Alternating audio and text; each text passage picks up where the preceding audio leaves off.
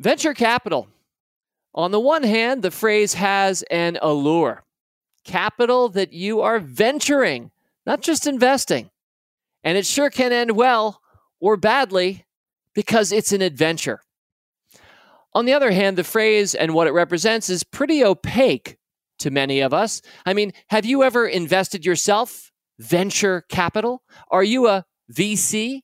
Do you want to be one? And how does that work? And is it really possible to buy shares of a stock like Zoom, not just before the IPO, but years earlier, along with other so-called venture capitalists? Well, my guest today is not only one of my favorite people, he's also a true blue venture capitalist. And he's kind of made me one too, but it didn't start out that way for Ollen Douglass, the longtime chief financial officer of the Motley Fool. Nope.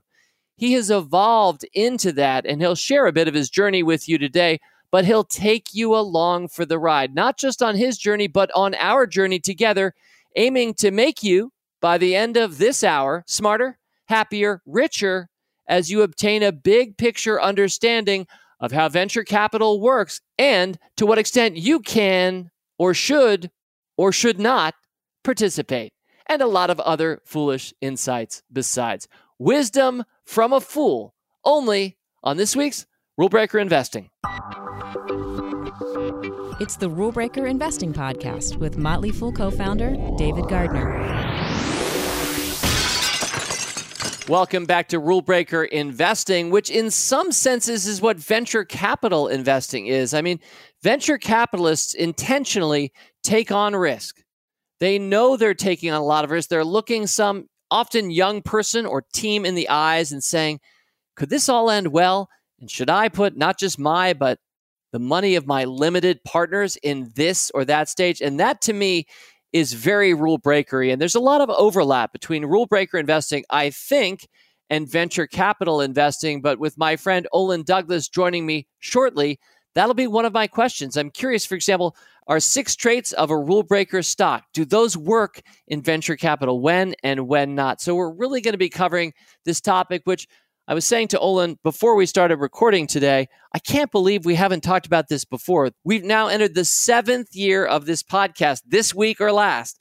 And wow, I guess lucky 7. Finally, I thought to have one of my best friends at The Fool and somebody who is a venture capitalist on to share with you insights and thoughts about venture capital investing. Now, before I have Ollen on, I want to mention 2 things up front. The first is next week is Mailbag.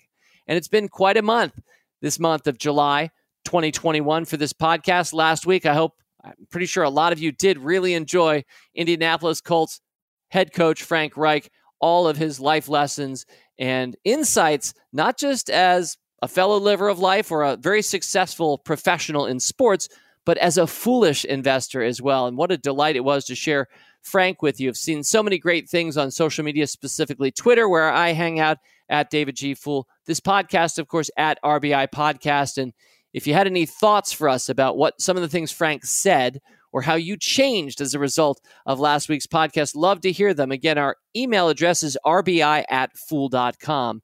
And Mailbag next week will be featuring some of the best things we hear, but not just about Frank, but about the review of Palooza. We reviewed 3 5-stock samplers, 5 stocks for America, 5 stocks passing the snap test, and 5 stocks celebrating the 2018 World Cup. We did that just a couple of weeks ago. It's been fascinating to see how those companies have done.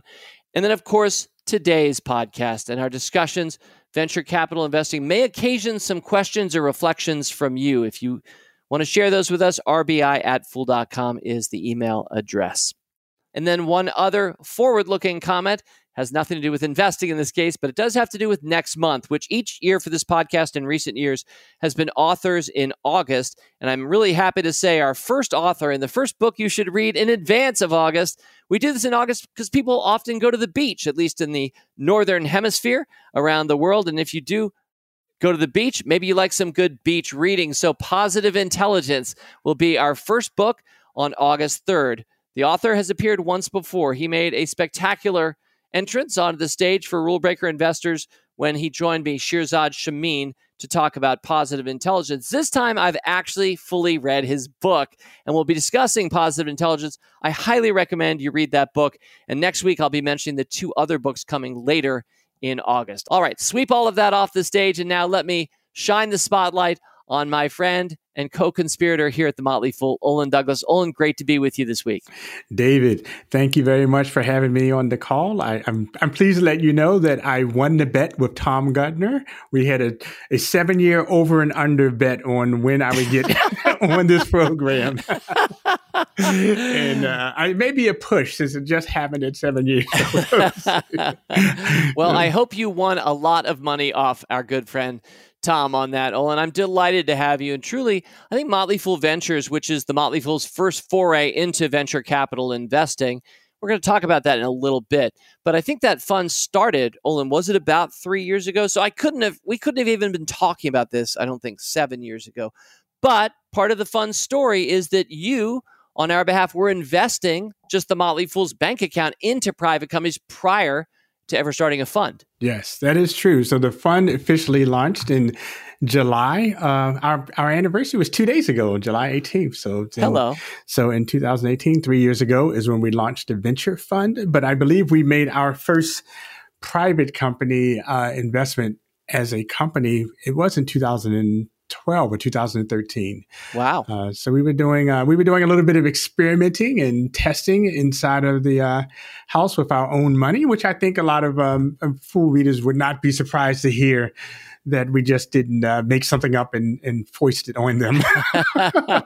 It is a really great approach, and we often talk about it just for investors, especially people starting investing, in this case, not venture capital investing, but just stock market investing.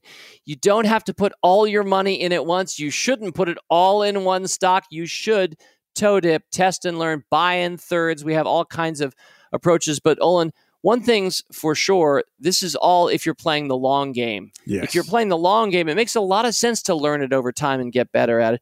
One of the interesting things about venture capital is the structure of funds is traditionally set up so that they have an end date. And I think we have that for our first fund at Motley Fool Ventures. But I'm going to park that. I think we're a 10-year fund, but we're going to come back to that later, because if I ask you all the questions that I would want to, we'll go well more than an hour this time. But Ollen, I wanted to get back into the year 2001. You were coming to the Motley Fool, and you had an amazing first 10 days or so. And maybe you could just let our audience know how things started for you in 2001 at the Motley Fool. Well, thanks, David. I'll start my Motley Fool story when I first met you and Tom, in that I had applied for a job at the Motley Fool and wanted to get a look at you guys up close and personal. And it's funny that we're on a podcast, because back in the days in 2000, you were doing the radio show, doing it live. And I came to an event that you guys were hosting in Baltimore. And you were doing the last session on the last day of the conference. That either means we were really important or really not important. Exactly. Well, I don't know which one it is, but I do know that I showed up just for this. And by the time I arrived, they were packing things up. So I was able to walk in without paying, and walked in. And Rick was there. I believe he was there along with Broido, or maybe Rick. My talented producer, Rick Engdahl. And yes, Steve Broido, and probably Matt Greer, and many people who've brought out Motley Fool video and audio to our members for years. Yeah. And I got to meet the Fool there. And what's interesting about this story really is that was probably in September, October, and we had discussions. And I remember talking to the woman that was going to be my boss. Like, yes, they offered the job. I'm excited to join, but I have a little bit of a problem. We have a year-end bonus at my company that I am right now. And I'd be happy to come now, but that wouldn't affect my year-end bonus, which I certainly told them about. They knew what was going on.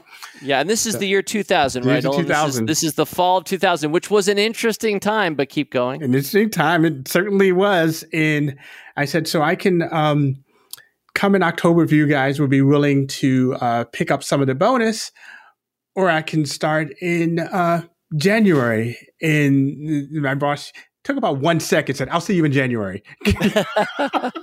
and then I show up, and even though I wasn't an official employee, the company did a lot to kind of bring me up to speed on what was going on and talking to us and really get me grounded in the company, so that on the second day after being there, we had an all-company meeting, and I had to go in introduce myself. Hi, I'm Ollen Douglass. And in short, we have too many people. Yeah, I remember. I don't think we were trying to set you up for anything like that, Ollen. I think we would have taken you a few months before. You would have been a little bit ready for this. But unfortunately, at that stage of our company and the market was selling off and things were about to get really ugly, we had to do a round of layoffs. And so on the second day of your Motley Fool journey, you were the guy standing up saying that. Oh my God. Yeah, but it was interesting. But I mean, in all honesty, I think the way the company reacted, the way the employees reacted, the way that everyone responded to get us through that period, that probably formed the foundation of why I'm still here 20 plus years later. I've just never seen that kind of activity. I'm going to put Rick on the spot. His wife actually approached me about about the health of the company at a holiday party and insisted that I tell her the truth about what was going on. Wow, love it. Rick married well, but we would have expected that. Pretty sure that I saw Ollen cross my name off of one list and write it onto another that day. I give Audrey credit for me still being here. Yeah, she was quite persuasive. It was clear the answer that she wanted to hear. So, well, and just to fill out the story there, we were venture backed, talking about venture capital. We were venture backed at the time, which means we were overspending our means quite by plan.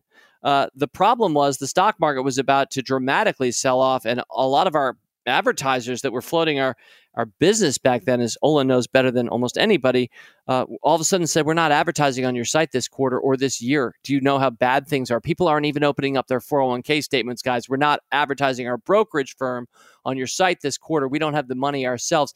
And boy, did that put us in a hard place. So yeah. That's in part what was happening. Ollen, you moved on from a hard 2001. You weathered the storm. We laid off at 1.75 of our employees. We went from 435 people to 85 people in 9 months. 2001, the only bad year in Motley Fool history, and it was a horrible year. But some years later, some wise person of the Fool said, hey, you know what? I think Ollen really knows his stuff. He knows this business. Let's make him chief financial officer. And Ollen, you held that position for 14 years. Yes, I did. I did that from roughly 2004 to 2018 in that CFO's position, and learned a lot. And I learned a lot from the perspective of being a venture-backed company. And, these stories we're telling, those are all kind of relevant to some of the things you need to be prepared for if you're going to be a venture capital investor. As David said in his preview, it really is about trying to find that rule breaker before they're a rule breaker, and that is it is a high risk venture. And we're going to talk more about that later. But let's just bring us up to snuff. So I know the reason why you stepped down as the Motley Fool's chief financial officer is that you had a different dream in your mind. I actually told a portion of the story on my Road Less Traveled in 10.5 chapters, Ollen. You were one of those chapters, and I told this story, so a lot of listeners will already know this, but it was the chapter about gravity.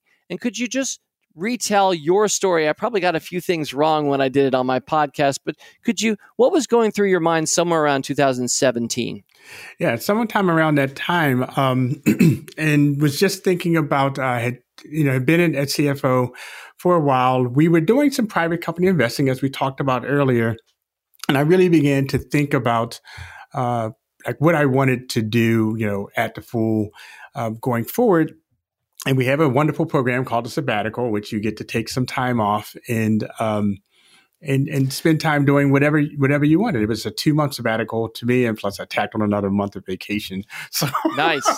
Yeah, and by the way, we've like foolized so many words and terms and concepts of the Fool. I can't believe we're not calling that the Foolbatical, but we don't. We actually sounds like we just call it a sabbatical. Yeah, I'm not sure what a Foolbatical is. I expect to get hit with it. Hit over the head for Foolbatical, but right, hit over the head. But what was interesting about that is, in the CFO slide, there had a lot of things going on, and I will give Tom credit for this. When we talked about how we were going to make this happen, and he had me put out a list of all the things that I had on my plate, the things that I didn't really enjoy doing, but the things that I had to do because we're all adults and we do them, and then the things that I love to do. And I brought that list to him, and he said, well, why don't we do this? Just do the things you love to do.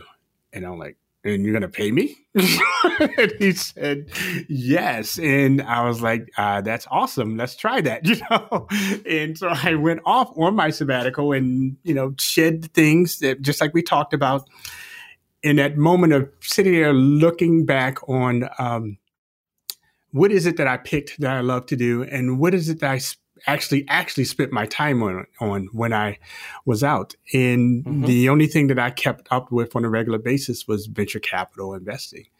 And when I came back to work and had a conversation with Tom about what should we do next, and I was like, I don't know, Tom. I really like this venture capital thing, and maybe I'll just kind of retire and be an angel investor or something like that. And these I would say these are Tom's exact words, which means they weren't, but let's pretend that they were. Said, Olin, that's a stupid idea. He said, well, if that's what you want to do, why don't you stay here? We'll let you hire someone to do that, to work for you, and then you can keep doing great stuff with me, and and you can have this oversee this venture capital stuff. And so I went out and searched far and wide for someone to run the venture capital fund, and then came back to Tom and said, Tom, I found the person. And he's like, who is it? It's me, baby. It's me. And so I was able to hire and fire myself simultaneously. I quit and rehired.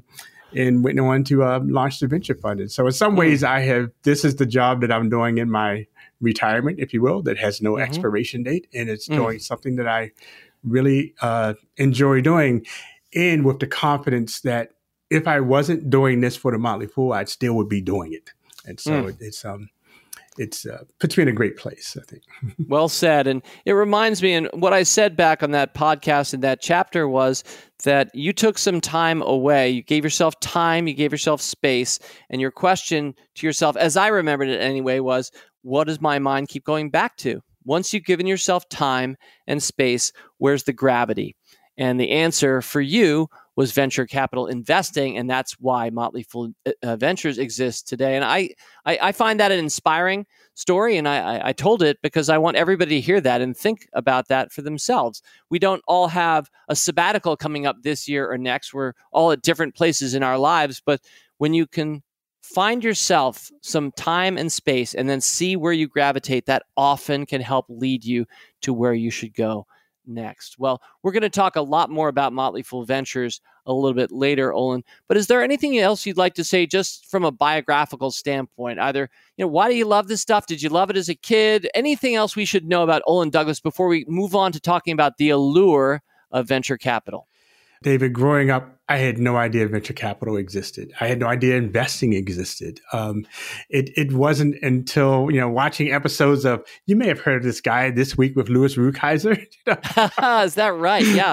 And you're saying that, a lot of listeners won't know this, but my one job before the Motley Fool was writing for the newsletter for Louis Rukeyser, the head of PBS's show, Wall Street Week, which was the longest running show on PBS, several decades at that point. And so that's how it started for you, Olin. That is how my interest in investing started. I really do credit Rukeyser with democratizing and popularizing investing in the stock market for many Americans. And that's great to hear that connection. Yeah. And for me, I think that started the love of investing. And venture capital really started, once I was, didn't really learn about it until I was kind of cramming for my interview at the Motley Fool when I figured I should know a little bit about this venture capital thing.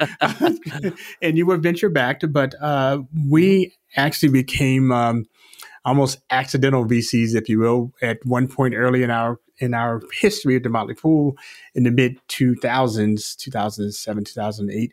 We had a subsidiary in the UK. And we performed a kind of a management buyout. They wanted to pursue a different business model, and we wanted to be supportive of them. And we sold them off and retained 20% of the company.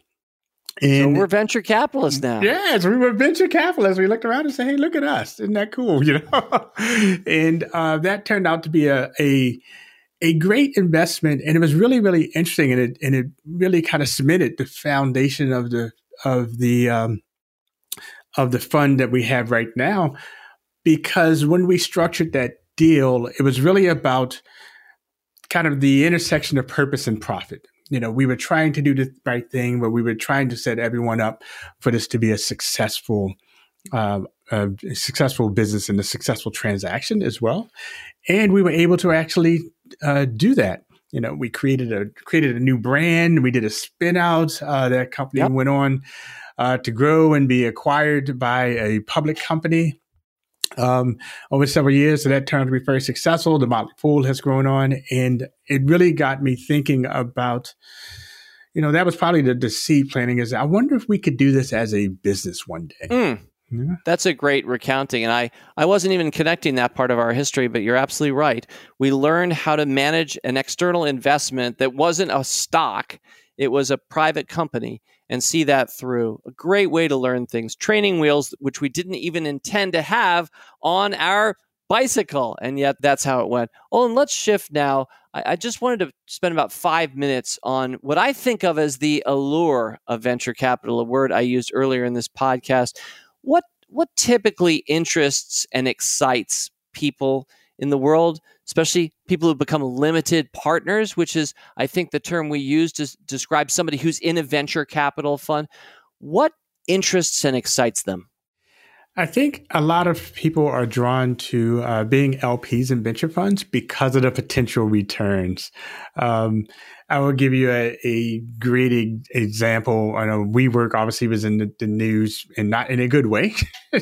Yes, WeWork, the provider of office space. Yes, provider of office space, where they had were on the verge of going public, and there was a somewhat of a minor implosion, and lots of a couple years back, a lot of derision pointed their way. But what people don't realize is that even after their downturn, those investors that were early investors in WeWork had to figure out a way to reconcile the fact that they still had 100x in that investment. And so for the people who are early stage investors and they end up investing in a company that goes all the way public, the returns are just incredible. And I think a lot of people are attracted to the potential for the returns. And part of our job is to make sure they understand the probabilities of that and the risk associated. But what really excites me, and for me, the allure of venture capital, is that, tell me a favorite rule breaker stock, David. Yours. So not the favorite, just a favorite. Sure. A favorite. I mean, I led off with it as an example earlier. Zoom is a pretty great company. Right. It's a company my brother Tom first recommended in Stock Advisor. I then took a shine to it in Rule Breakers. Many, many Motley Fool members, many people listening right now may well own some ticker symbol ZM, by the way, not ZOOM people, but Zoom. So yeah, and a lot of us know the brand and know the business today. So Zoom. Olin, what about Zoom? And so the question would be, so what really excites me about venture capital, and the CEO of Zoom is Eric Yuan, is that right? Yeah, that's exactly right, Eric Yuan. And so what really excites me about venture capital, we do some of the earlier companies in venture capital, is that idea of meeting Eric and him saying, I have this idea of Zoom, and I have 10 companies that are using this. And I believe it's going to change the world. And you listen to these founders, and it's as if you can see the future before it arrives. And that is, and to play a role in helping that future come alive is what really excites me about being an investor in venture capital. And I think that can be the allure as well. And that's really well described. And I think we can all imagine iconically having been in that room first with Steve Jobs as he explained what Apple might be. Or sometimes I think about Jack Dorsey, who has a couple of successful companies at this point, but especially like first explaining Twitter, 140 characters. That probably just sounded crazy. And yet he did get the backing, went on to create something worth tens of billions of dollars today. So yeah, Olin, I think a lot of us as public market investors, what we see is we see the public company. That's when we can become investors in the company. And we're excited about the potential for 10x or 100x returns from that point. But venture capitalists, as that company comes public, let's say with a $15 billion market cap, that means somebody was in there probably at about $1 million or $15 million. And so they already have enjoyed substantial returns. And so it's starting that compounding clock at a lower cost basis even earlier. That seems to be, yes, a big part of the allure. Yes, it is. And I think you're right. I mean, I think those things are just kind of being on the forefront of history, and the potential returns from the wins is what largely gets people excited. Yeah. And, the funny thing about that, Ollen, is that what we see is the successes, right? Because the public markets, even if the stock doesn't do that well, which some don't, at least they made it to become public, which is very hard to do. There are a lot of blood, sweat, and tears even to get to that point. But we tend to see there's a survivorship bias as investors. We tend to see all the ones that show up. We don't really have awareness, a lot of us, just how many companies try and never make it to that point. And as we move on to this next section of our conversation, Ollen, which I'm calling the world of venture capital, just writ large here, I want us to talk some about how venture capital works and what the world at a big picture looks like. I was thinking about asking you roughly what percentage of venture-backed companies succeed by becoming a public company. If you had to guess, from their early seed stages. My guess is that it's probably less than 1%. So somewhere around that number is what you hear from time to time, maybe 1% of the companies. So you invest in 100 companies, maybe one will go public. And generally what people say is maybe that 1% are your huge outsized winners. So they may go public, or they may be, it may be someone like an Instagram, which never went public, but got bought for $1 billion by Facebook. And I think that's kind of a win as well, because they only had 19 employees.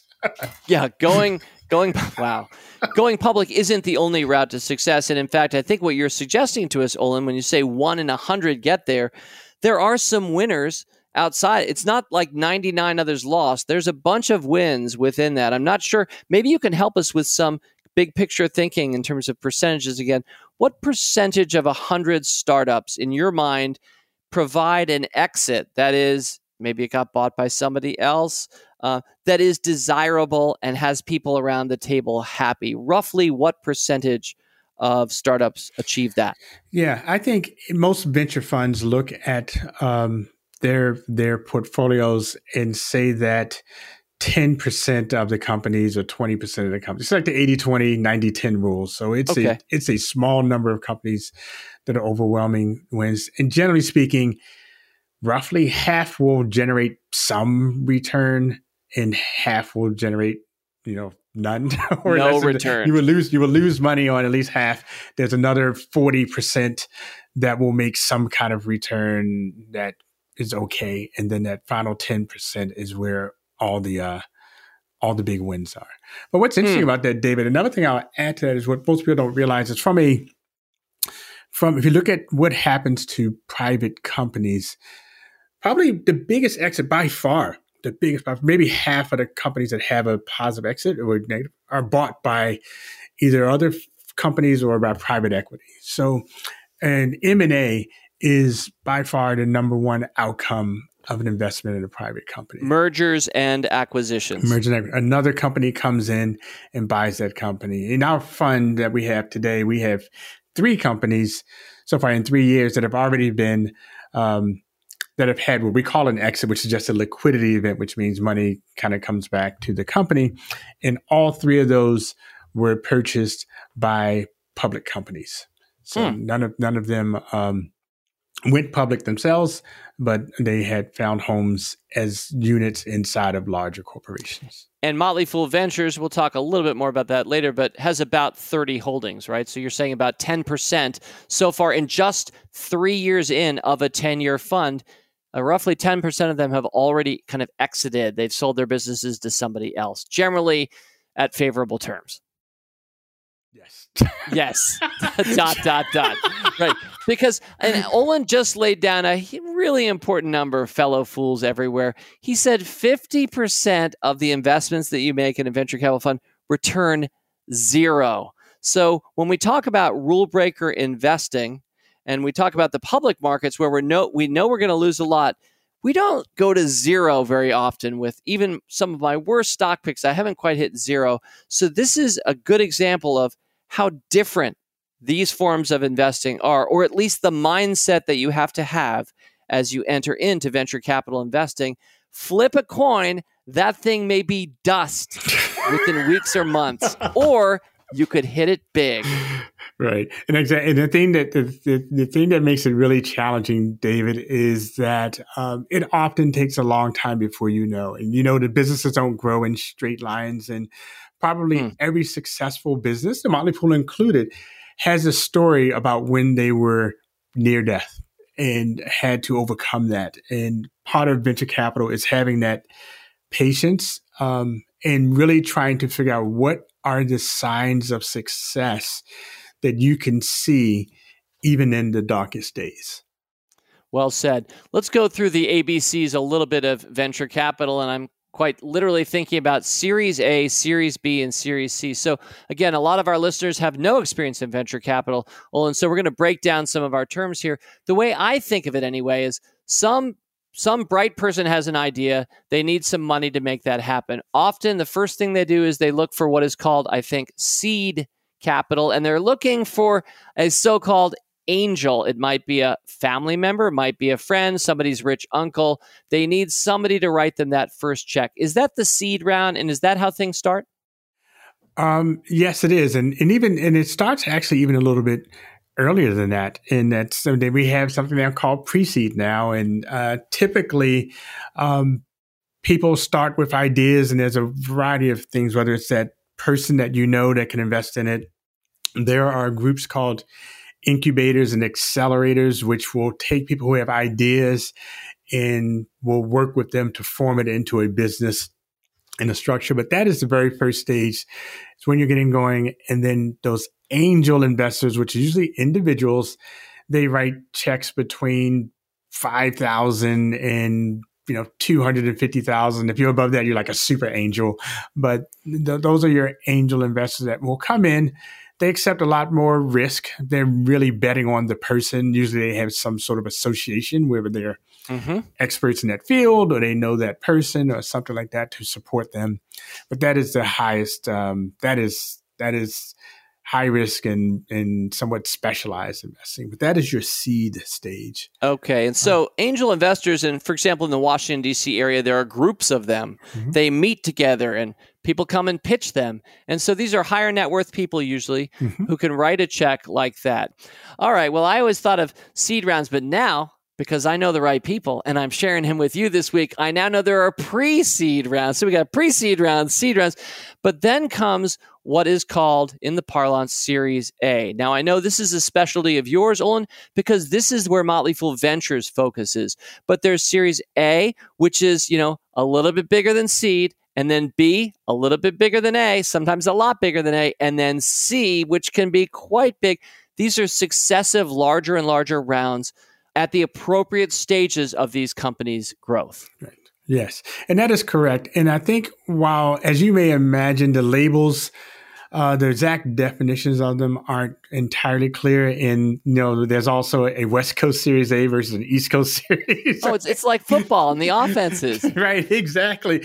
Very much like that. The West Coast A is not much different than a West Coast offense. It is high octane in every sense of the way. But generally speaking, that Series A is roughly considered qualitatively your first level of professional investing, where you have some traction, you have customers, you're beyond a proof of concept. You have something where you're really starting to scale that. And with each level, kind of the expectations of every company has kind of performance and potential, performance versus potential. And as each stage, what they're looking for really is your potential to become clearer and clearer and clearer with each stage, but your performance also is expected to go up with each stage. Yeah, you can't just keep selling people on your song once you get far enough through the lyrics. You're going to really need to start singing. And so let's just double back there for a quick second, give our listeners some round numbers, Ollen. Series A investments, typically, how much money comes to a company from Series A, and roughly what is the size of that business? I realize this is very subjective. It's kind of like saying small cap stocks. A lot of people have different numbers in their mind when they think about what a mid cap is. So let's put some stakes in the ground on this. What's a Series A company?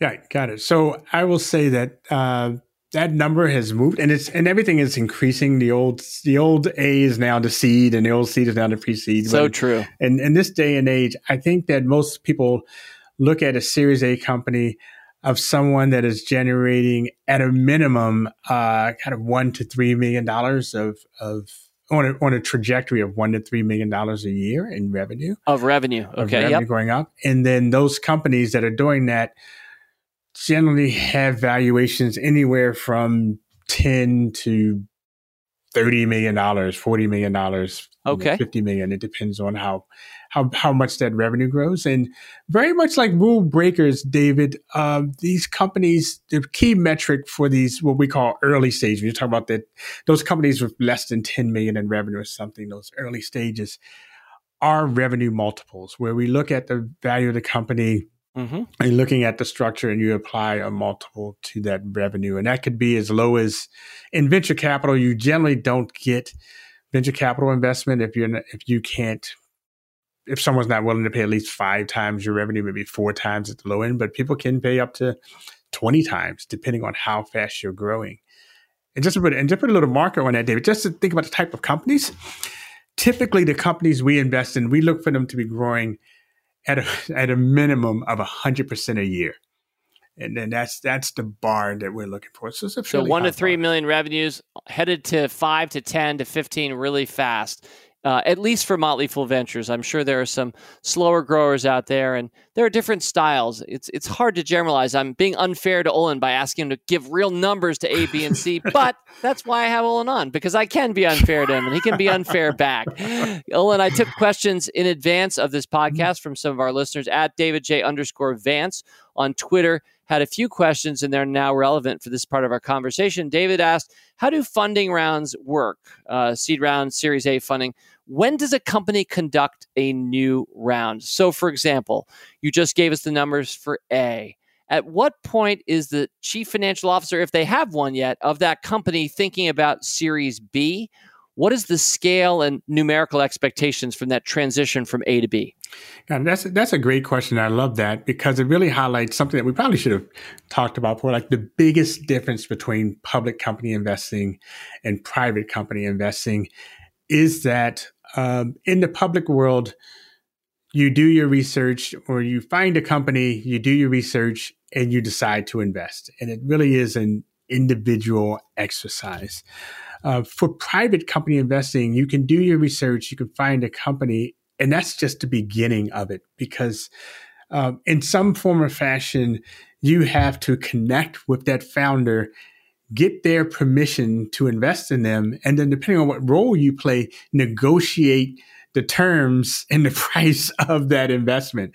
And so it's all a relationship, it's all negotiated, and that's what makes it really difficult. And for example, at one point I owned Apple and Microsoft, and to no one's surprise, I didn't have to ask Bill Gates or Steve Jobs if that was okay. And I didn't have to explain to them when I sold either, because in the private worlds, you have that flexibility to solely think about yourself. In the private space, that would be problematic to be investing in Apple, especially back in that early stage, to be investing in direct competitors. And for instance, for our fund, we do as a policy, if we think there's a competitive investment, we talk to both of the CEOs and they both have to say it's okay or we won't do it, because there's a relationship business and That is a big difference between that and individual investing in public stocks. You're absolutely right. And that leads up to the point of, so what typically happens when you invest and you negotiate that price, someone is telling you the story of their business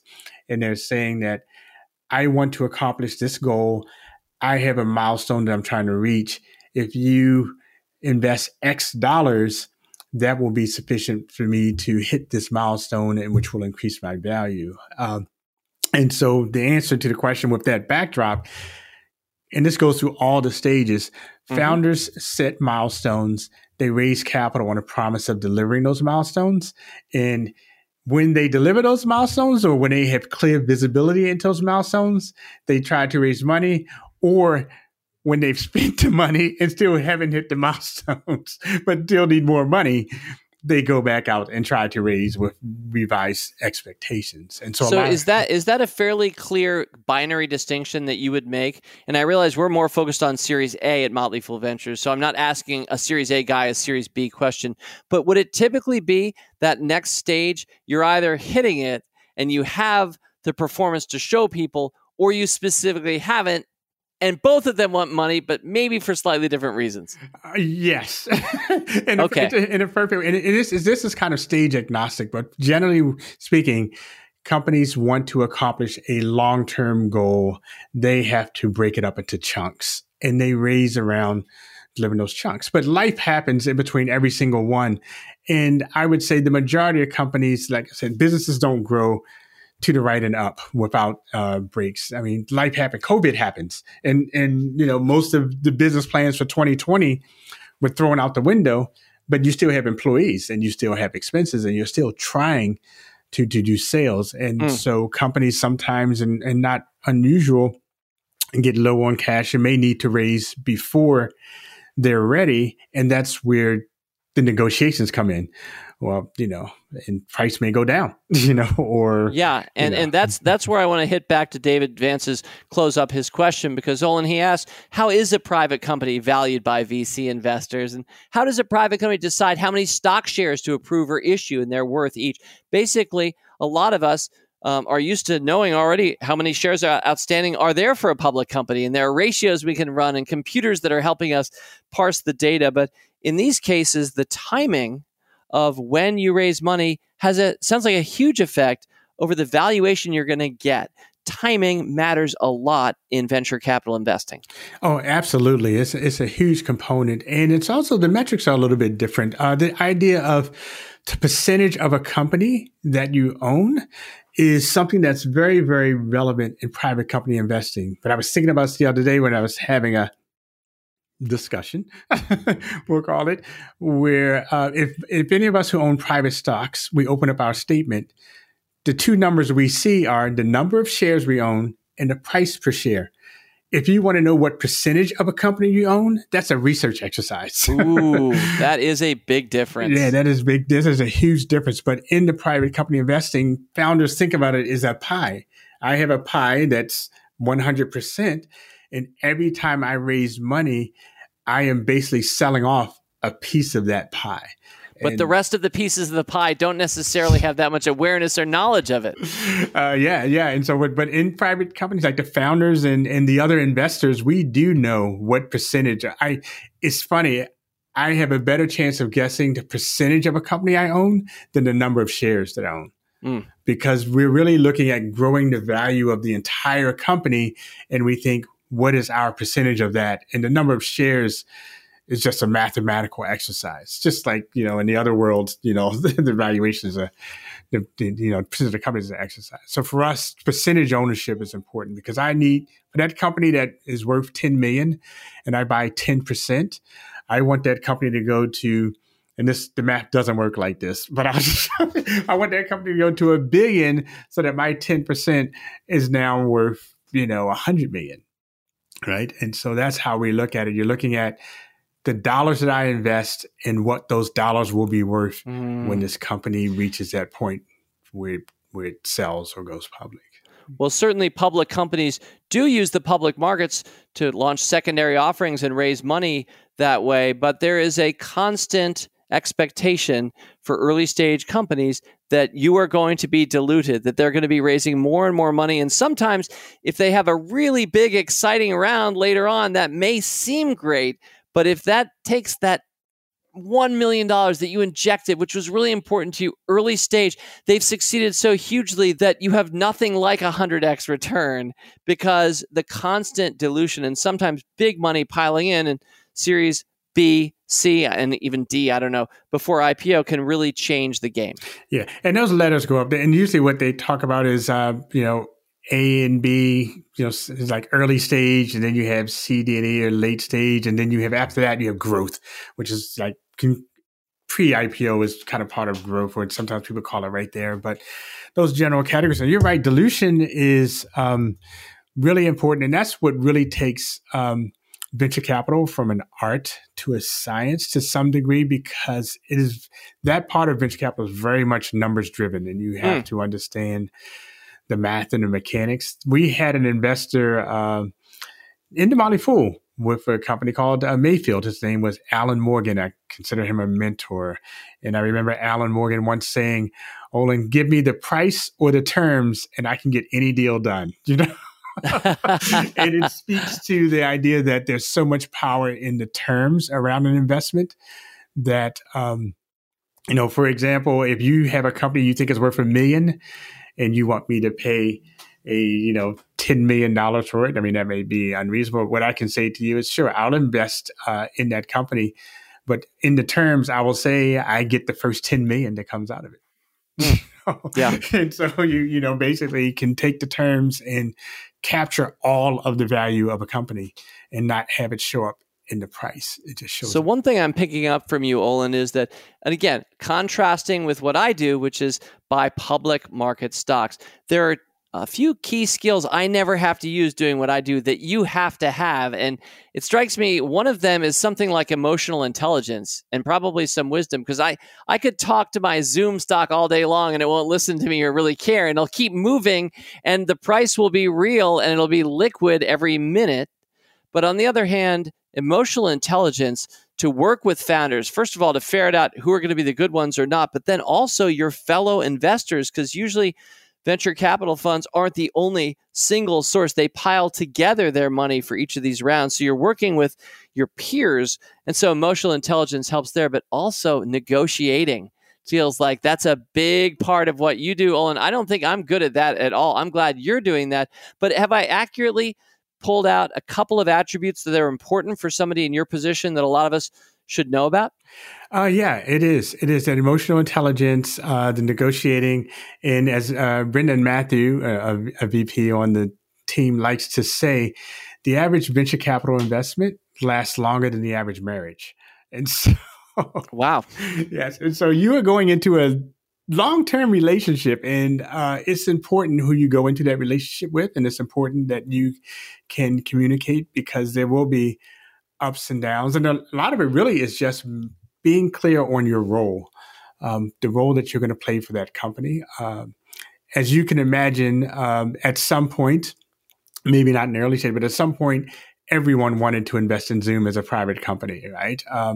And the CEO had a choice of who he would allow to invest in his company. And so everyone Great is telling position him, to be in. Yeah, everyone is telling him the wonderful things that they can do.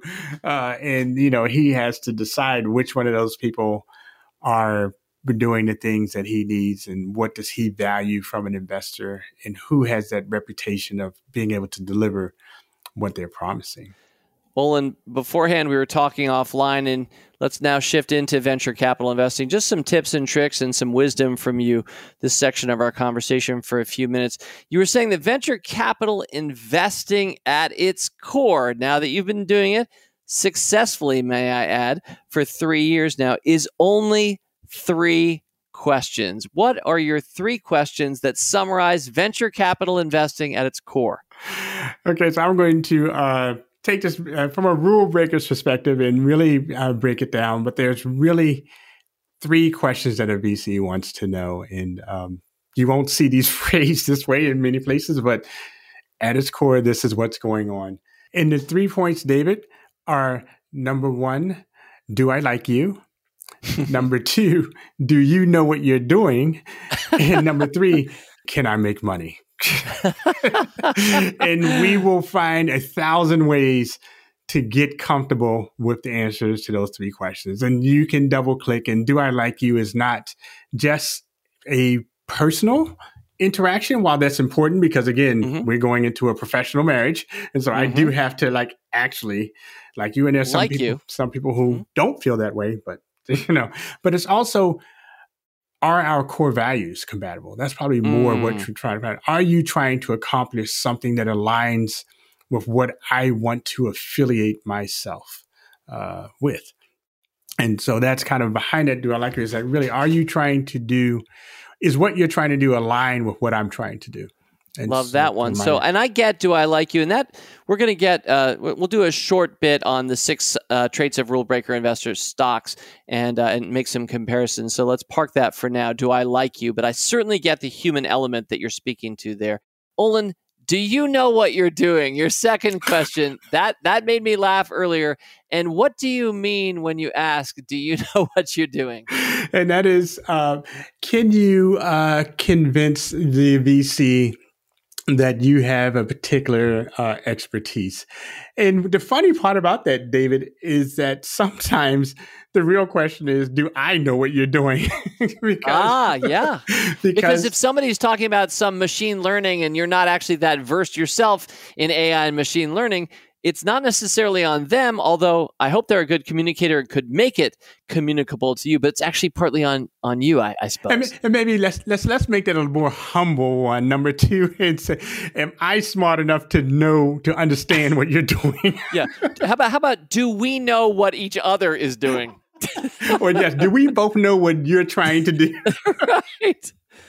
Right. So this does seem particularly pertinent, but at least the heart of it initially, Ollen, to return to a slightly more serious angle here is, you're trying to figure out if this person they may have a great idea. Can they operate, or can they actually build a team that will make this? Because it's not going to be one person both dreaming it up and operating it. You need to be able to be a leader of people who are inspired by a vision that might be technologically driven and isn't that easy to achieve. That's why they're asking for capital. Right. It's like, what are your execution chops? Like, how are you going to turn this idea into reality? Because the unfortunate reality, David, is there are a zillion great ideas out there. I mean, they just really are. People tend to overestimate the value of an idea alone. What really separates that idea from the investable business is the person that can execute on that idea and is willing to take that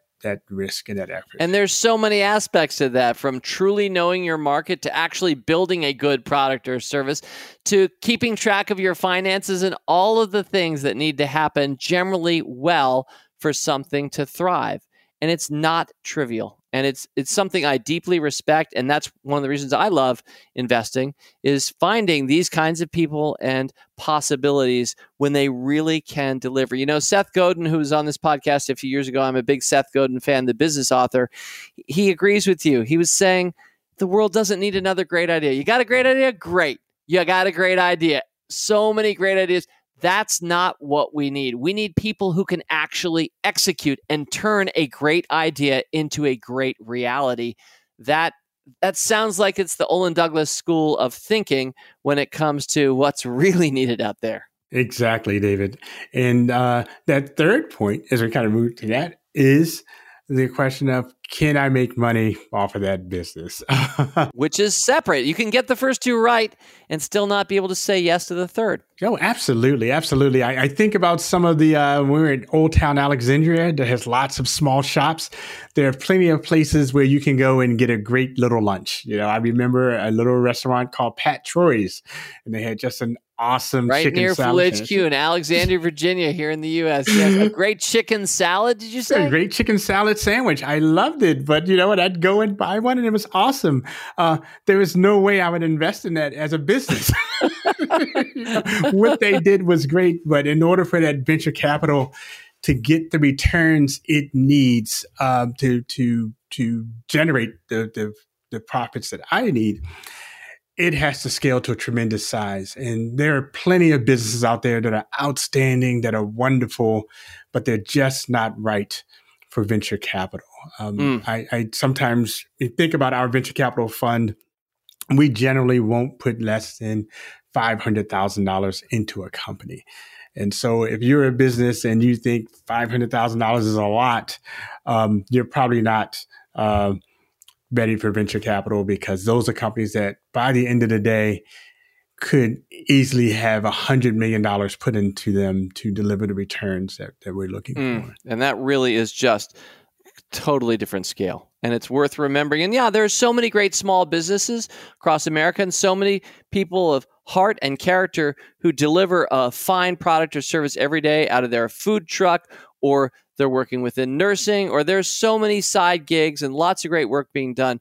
But the rarefied space of real scale is where venture capital, that rubber hits the road for the industry. And so, Ollen, let's move now at the conclusion of our conversation to Motley Fool Ventures. We've referenced it a number of times, but can you just give a few of the statistics about the size of the fund, what you've seen so far in the first 3 years? Give us a quick overview. This is not a sales pitch, people, because it's already a fund. It's already been funded. This is an educational exercise, learning from somebody who is in the fourth year of building this plane as he flies it, and he's sharing his pilot insights with you and me. Right.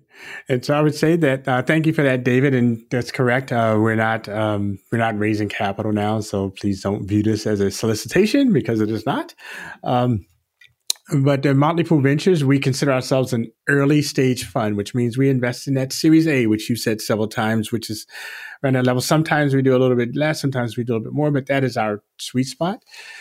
We focus on companies that we look for. It's not so much exclusively kind of the next rule breaker per se, but there are now a lot of analogies. We are looking for companies that are trying to solve large problems. We, like the Motley Fool, which we are, a subsidiary of, are find a great appeal in companies that are using technology in innovative ways. And so many of the companies we invest in, we call them tech-enabled, which means they're using technology to drive scale, efficiency, or access in what we call really large markets. That means that we can see opportunities for several companies to be billion-dollar companies in those markets.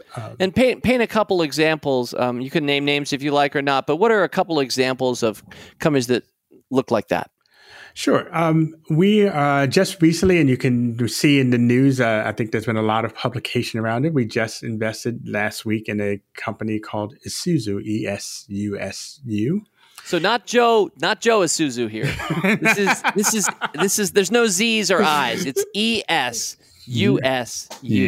That is Isuzu. Right. And okay. you'll see lots of headlines. There was Serena Williams, the tennis star, invested. Yeah, I did see a story, and it was all about how Serena was investing in Isuzu. But wait, weren't we the lead investor in this one?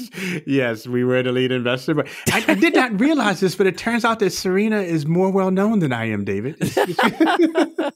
Well, that's fine. It's good to be on her team. Let's put it that way. But so what is Isuzu doing? What they're doing is trying to address a problem of people in America that do not have credit reports or credit files. There's 45 million Americans without them. And so when you hear stories about the average American not being able to cover a $400 bill or $1,000 out of their savings, more likely than not, you're talking about people that don't have access to credit. And while we all know the dangers of credit, if you don't have it, you end up with an existence of either being subjected to payday loans or living a cash-based existence, which just limits your ability to grow, to build wealth, and to reach that financial stability that we all want. And so when you think about a company trying to solve a problem that 45 million Americans address, that's scale. That's scale. That's what we're talking about. And they're doing it from a unique way of working with property owners. So instead of trying to solve that problem one person at a time, they're solving it one apartment building, one property owner at a time. So they're doing it in a very efficient way. And they're addressing a market that's been underserved. So it's like kind of access. So they're really ticking all the boxes of what we think a company needs to do to be able to grow and really solve a problem that if they do solve it, it's in their case, which we really love, is additive to the economy. You're talking about people who are being left out. And as we create situations where they can get financial security and start to generate wealth on their own, it benefits all of us. So it sounds like a great idea. I sure hope it works out for Serena and us. And I'm curious, Ollen, roughly when did you first hear about that company? How long do we do due diligence? What's a typical time frame between the announcement last week and when we first heard about it? This one is a record for us, David. I was introduced to the CEO, his name is Abby Wamimo, 2 years ago. And we hit it off, and I've been kind of informally advising him, building that relationship. Wow. For a couple of years. And it's a genuine relationship. I genuinely like him and his co-founder, Samir. And they were too early for us when it came time to invest. They weren't at the targets we were, but we kind of kept in touch. I've helped them. They've made introductions for me. And so when the time came to do this round, we had that relationship. We had dated, Mm-hmm. and it 2 years. Yeah, 2 years. But typically speaking, it's probably closer to something measured in months, between the time you meet someone and the time you invest, anywhere from 3 to 6 months. And then the investing process itself, instead of going on to your discount broker, finding it and clicking buy, I mean, just the transactional portion can easily be a month just by itself. Mm. So, Ollen, give us an overview, just briefly, like how much money is in Motley Fool Ventures, how many companies, and what's the skinny there? So the short version is we have $150 million, which are commitments, which is the sum of what our LPs have given us to invest on their behalf. We have plans to invest in 40 to 50 companies is the range that we said. We're at 30 now. We may end up a little bit outside that range, probably, maybe if anything, on the lower side of that. As you mentioned, David, it's generally venture capital. You invest in the money and you're locked into this, which is something to understand. And I think that's important because of the volatility. It's easy to get shaken out if you weren't locked in. But it's a 10-year fund. And with the idea that the money that is committed to the Motley Fool comes in over a certain period of time, usually, the first 5 years. And that second 5 years are companies growing and developing and then finding their exit, whether it's being bought out by someone, whether it's going public, whether it's like the Motley Fool deciding that, the IPO route is not right for them right now and they're buying their investors back, or for those companies that don't succeed. And what I always find funny about venture capital, David, is that in most of the descriptions of what happens to companies that VCs invest in, they use the term fail to describe a big portion of those companies. And on a technical term, the Motley Fool would be considered a failure in the sense that we didn't go public and we weren't bought by someone and we paid our investors back, and it wasn't that 100x that, you look for, or even that 10x. And oddly enough, for the cohort we were in, it wasn't actually a bad investment. Yep. Given that, those people came in 2001 or whatever. But but failure from the VC perspective often means that the venture capital fund didn't make the returns that they wanted, which is in a nuanced way different than how we describe failure. We like to say we didn't get our returns. Sure. I mean, I often just try to beat the market. When I pick a stock or a 5-stock sampler or a whole portfolio, I hope it'll beat the market. I don't necessarily target a specific return and say, I think that it should be this. But understandably, that is often how venture capital investments are conceived. And so they have a hit rate or a fail rate based on their expectations, not necessarily whether the thing was good ultimately, right? Because or not. Yeah, from the portfolio side, there are return expectations. Generally speaking, they are looking to get an annualized return of 20% on their money. But big money. That's a big number. It's a big number, and it's to justify the risk. Well, I know that numbers aren't always public. This is, after all, private market investing, Ollen. But you mentioned Motley Fool Ventures, $150 million fund. Let's just pretend that Isuzu is your very favorite investment. And I'm not saying it is. I don't actually know. I'm not on the team. But what portion of your $150 million portfolio could you put in your very favorite investment? Ballpark. Very good. Well, if Suzu is listening to this podcast, yes, you are my favorite investor. And if my other companies are listening, you too are my favorite investors. Yeah. And so what you're talking about there, David, is portfolio construction. So I can abstract away from Suzu a little bit, and I can talk more freely. In our fund documents, we can put up to 10% of that money into one company. So we could put up to $15 million into a single company. As I talked about before, we don't put less than 500,000 into any company. When you think about 150 million, I can't invest that $1 million, or I can't invest that $10,000 at a time. I'll be dead before I get it all to work. Yep.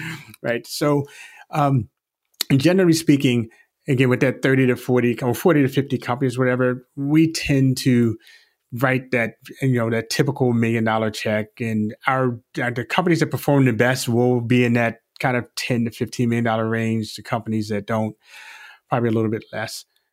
We look at it as a long-term relationship. So our first check is not our only check if companies perform. So we build over time. So a Series A fund, when a company succeeds and they've actually hit their metrics and they're ready for Series B, you are invited in by the big shouldered B players who say, let's throw them a bone there. They were there in Series A. Is that typically how it works? No, it's worse, but better. Do say. So typically in your terms that we talked about before, if you're a Series A investor, and we have a right to invest in the second round in what we call pro rata. So if we own 10% of the company, we get a right to invest at least 10% into the next round so that we can keep our ownership percentage. So that's how we manage dilution. The reason I laughed is because when that big bone Series B investor comes in, depending on how much they're investing and how much they want to value their company, they may come in and say, you know what? I'm going to quadruple the value of the company, and I'm going to take your pro rata rights, as we call them. I'm going to ball them up and light them on fire and toss them off the back deck. So make this real for us. I think this may have happened to us. You're not going to name names or numbers, but what is happening exactly? Like, I thought that we had the pro rata, but then is it that they jack up the valuation so high that we can't participate now? Yeah, it's that depending on the situation that the company is in, basically there's this invitation to come in to invest that always happens.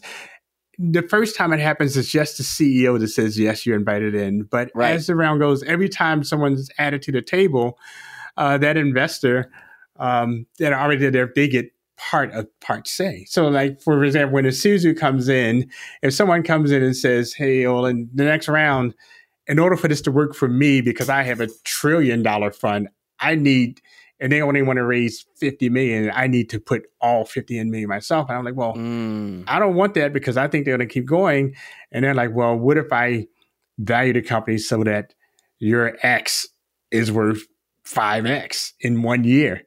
When you let these stupid pro rata rights go, and and even if I say no, if all the other investors around say yes, right, doesn't matter what you think. So a lot of us as individual investors in public market companies, we want to pick the right stocks, right? That's a big thing that I think about. I want to own this one, not those other ones. And so that's step one. Step two is, what size will this position be for my portfolio? You mentioned portfolio construction for you as a venture capitalist, Ollen, but there's this third step, which you kind of need to do, which I don't really do, which is to try to maintain parity.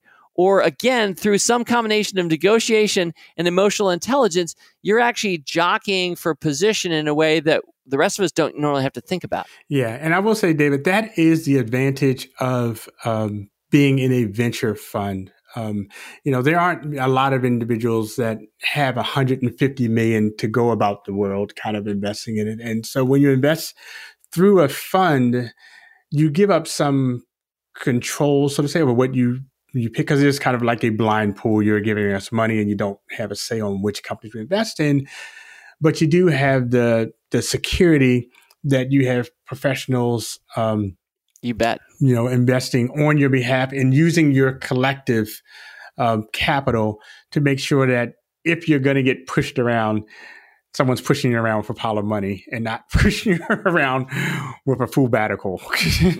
Yeah, well said. Well, Ollen, I promised earlier, and I want to deliver on that promise here at the end, that I would reshare the 6 traits of rule breaker investing, which I've talked about and written about ad nauseum. And I'm curious how they grade out in terms of how well they work or matter for you as a Series A focused venture capital managing director. Will you play the game with me? I would love to play that game, David.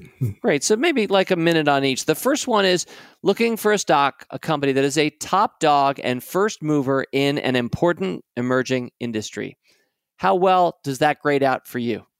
That one, I would say, if I put them in high, medium, and low, I would say that one is a medium.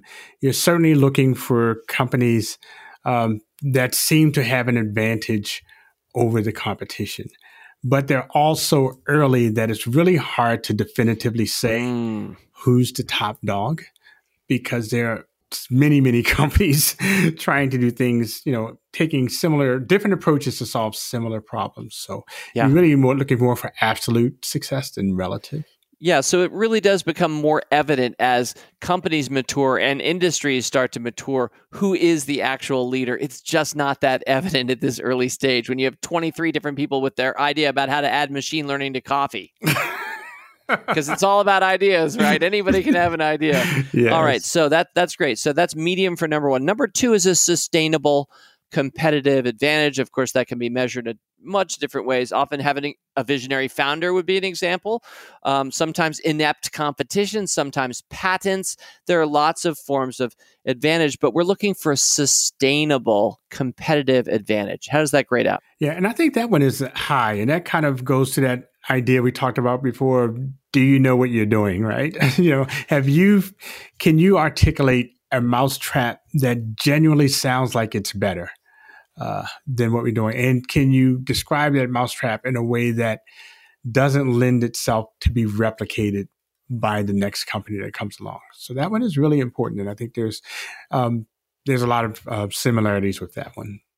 Trait number 3 of the rule breaker stock is strong past price appreciation. Now, that's very easy to see when you have public market companies with real-time graphs and historical data for how their stock has done. And you know the importance of that. I've often said, and last week Frank Reich said it again, he even gave me a little bit of credit for it, but winners win. So obviously when we're talking about Series A, there's not that much history, but do you see something, a proxy or an analog for strong past price appreciation that grades out well or not for you? Yes, I would put that high if we can use a proxy, and that would be strong past revenue growth, which is, when we look at that, if you have a history of growing your revenue, like I said, at those levels, which we do at Motley Fool Ventures, which is not unusual. And so people are looking, at 50% growth, we start to scratch our heads and say, what's wrong, right?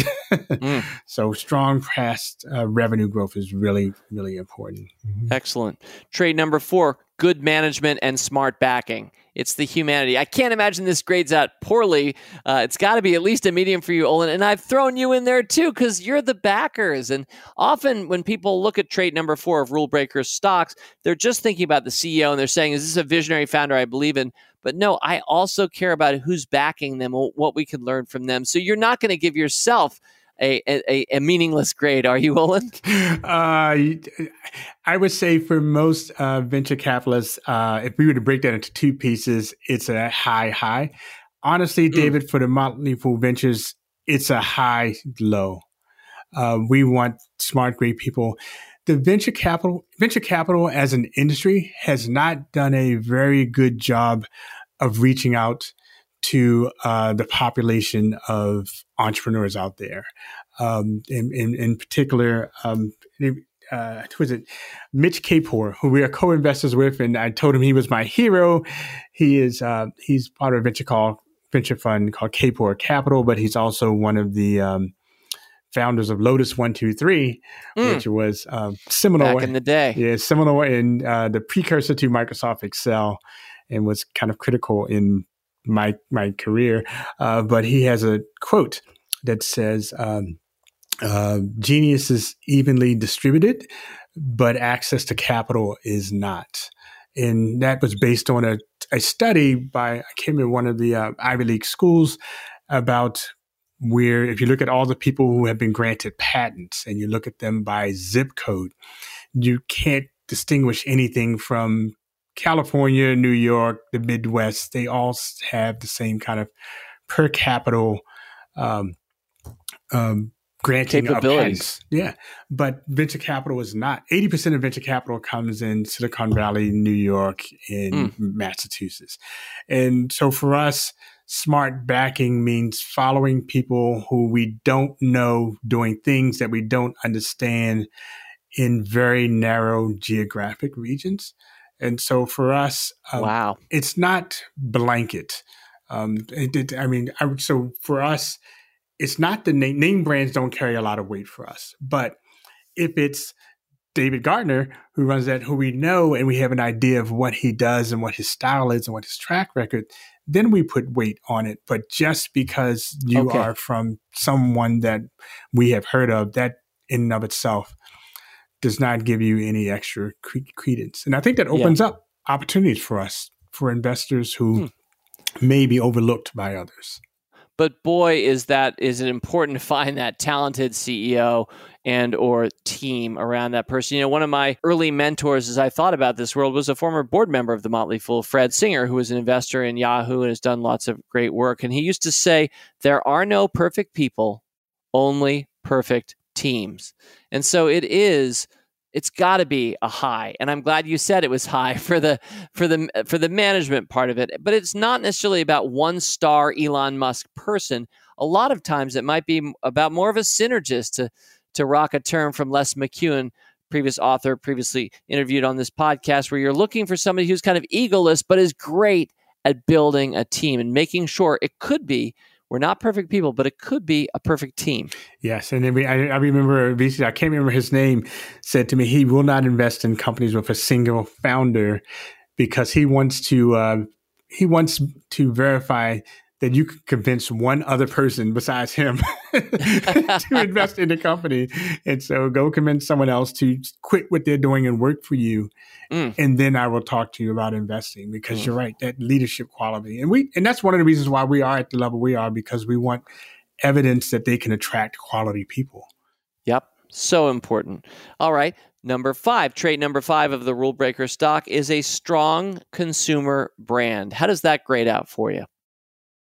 I think it rates out, I would say high, David, and it does require us going into the details of what you say about the consumer brand, because there are companies that are not consumer facing, but we want companies that have strong reputations inside the areas that they're doing. And so you look at that largely from the customers that they attract. When you're a startup, having a company work with you as a business is something that we really look at. And one of our favorite criteria, David, is having a company that is a customer of the Motley Fool.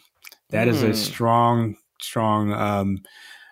endorsement for us that there's a great business.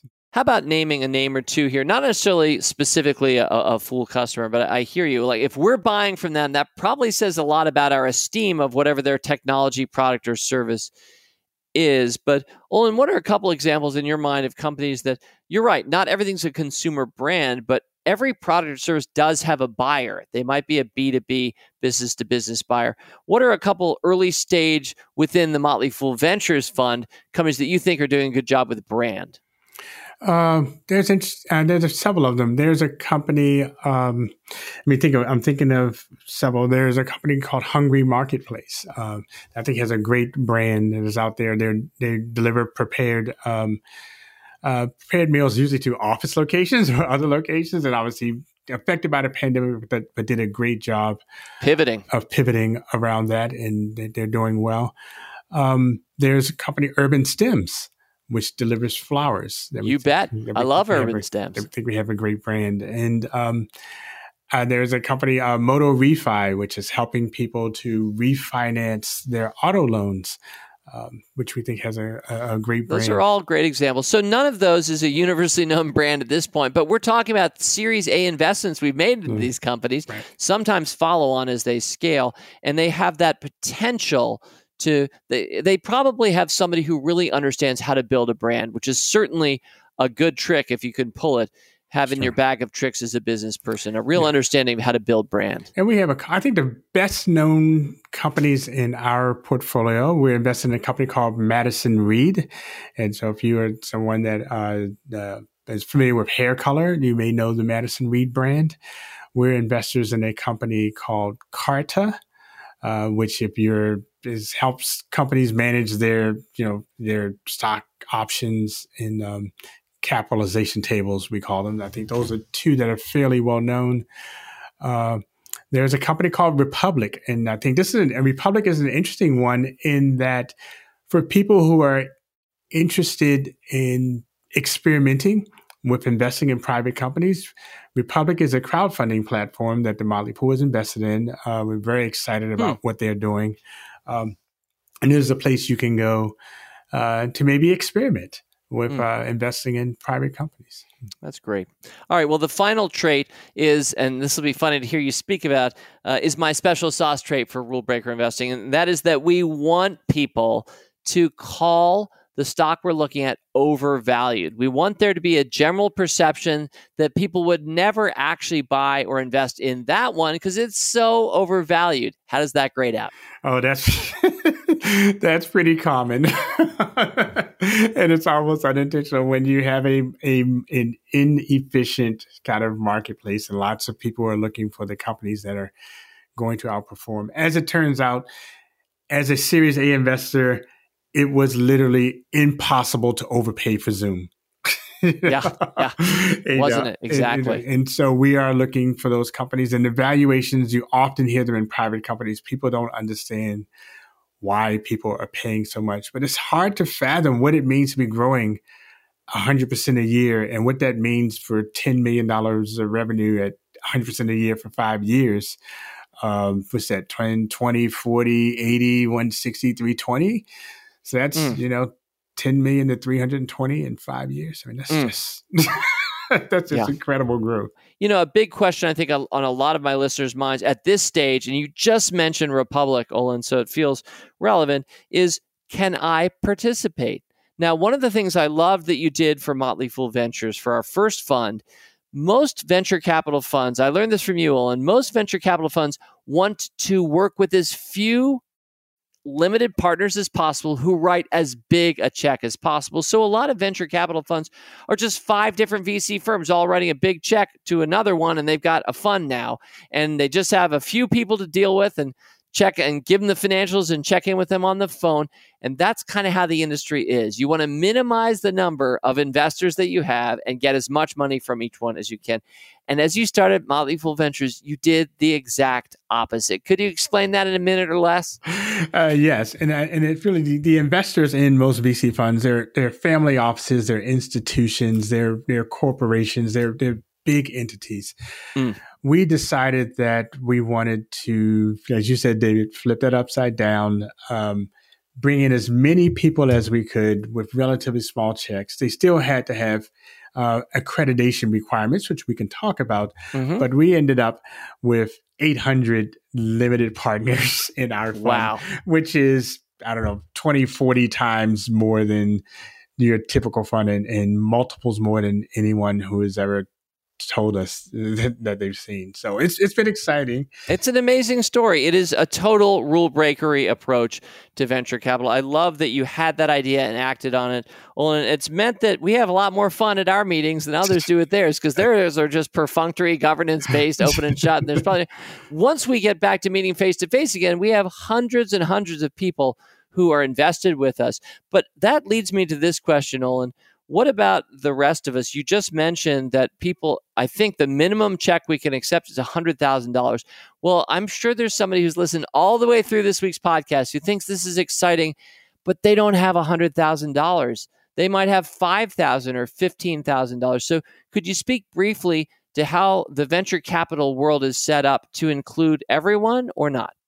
Well, yeah, the venture capital world really is not, but there are a few things. And as you mentioned earlier, David, there is the company Republic that we invested in, and they are democratizing private company investing. They have crowdfunding opportunities, which does not have a significant minimum requirement for participating in crowdfunding. They do have opportunities for accredited investors, which means you need to have, a couple $100,000 in income or some other ones, but they do a vetting process to make sure that the companies on their platform are of a certain quality and standard. And I would say, David, very much like public company investing, very often the best thing that you can do to be successful is to just get started. When we all look back at our first stock in retrospect, we realize that getting in the game and beginning to learn is really the way to get started. The education from your first investment will almost invariably outstrip the financial returns from it. So to the extent of those people who have been thinking about crowdfunding, they may not think that it's safe. I think from a safety standpoint, we certainly can say that Republic is a reputable platform. It's not to say that investing through the Republic platform is a great way to make money, and that we're not guaranteeing that you won't lose money. In fact, you probably will, because that's the nature of private company investing, but you will learn so much so that when you get to the point where you can allocate more significant amounts of money, you're prepared, you're ready, and you can make better decisions. I'm glad you said that, Ollen, because here at the conclusion, there are so many people fascinated by cryptocurrencies and various exchanges within that, and we're certainly not here to gainsay that. We find some interest there too.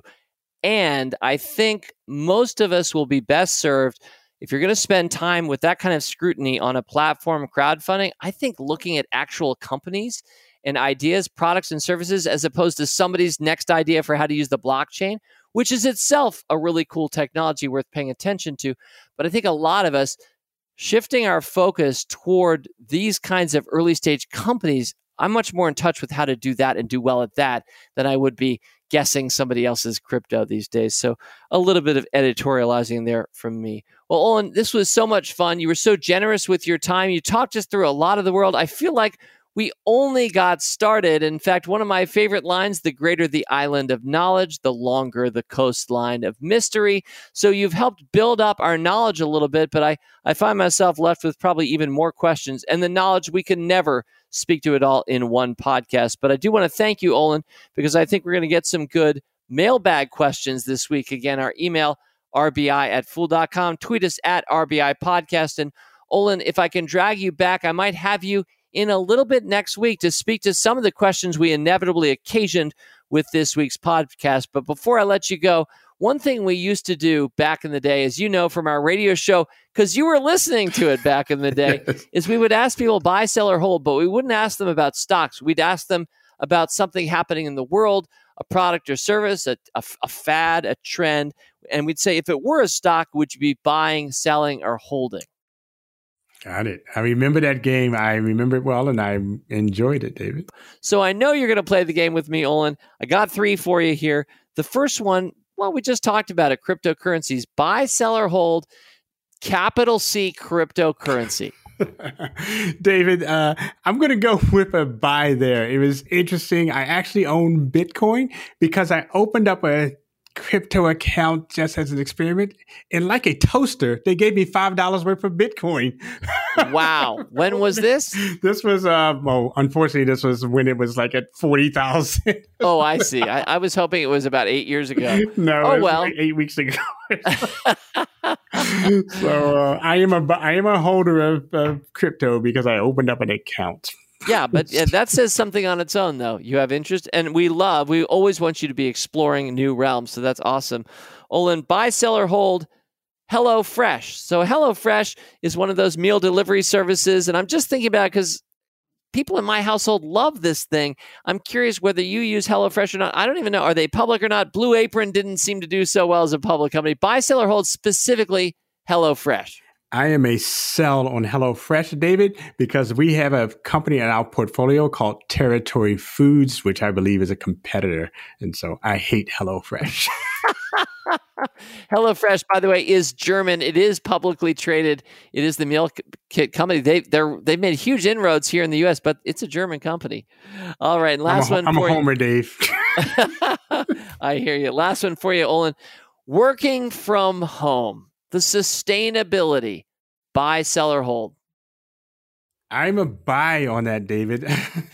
I think that, flexibility is going to be paramount, and working from home is going to be a part of what we do, how we look at business forever.